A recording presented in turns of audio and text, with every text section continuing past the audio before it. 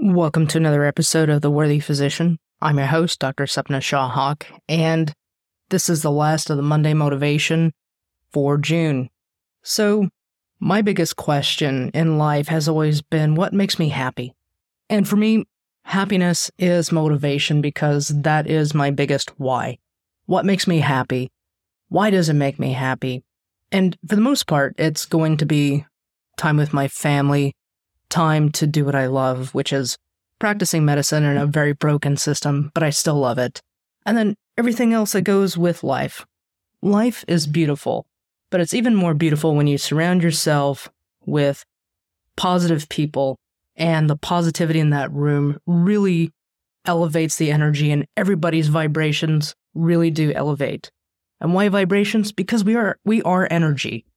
We are energy, and we have that connection with the other person in the room, even though we may not know them from Adam. Connection to people, connection to friends, connection with coworkers. That makes me happy. Connection with my patients. That makes me happy. Connection with myself, connection with a higher being, a higher power. That makes me happy.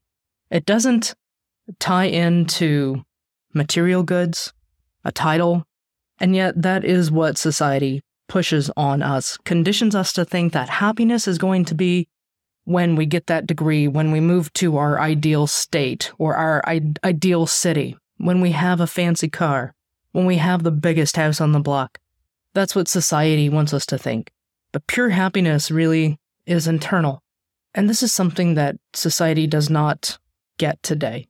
And why is it motivating? It is motivating to me to break that stereotype and to redefine what happiness is for me.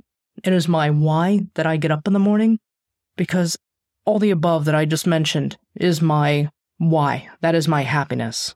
And even the Stoics, there is only one way to happiness, and that is to cease worrying about things which are beyond the power of our will. Epictetus discourses.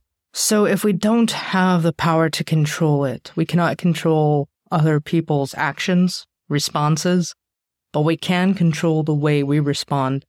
And from the Native Americans, they are taught, it is cultural to listen and observe, then respond. Pausing. Silence is not a bad thing. So don't let somebody steal your happiness. Before you respond, pause. Don't let somebody else's bad mood, bad energy, low vibrations to affect yours or to steal your happiness. So if you found this helpful, share it with a friend. Wednesday, we'll be closing up our financial series here at The Worthy Physician. And then Friday, we have a live event on LinkedIn. The link will be in the show notes. And it's going to be with Raquel Naranjo, who is a wealth planner for physicians from Southern California. If you found this helpful, like, subscribe, share it with a friend, because we could all use camaraderie combating burnout.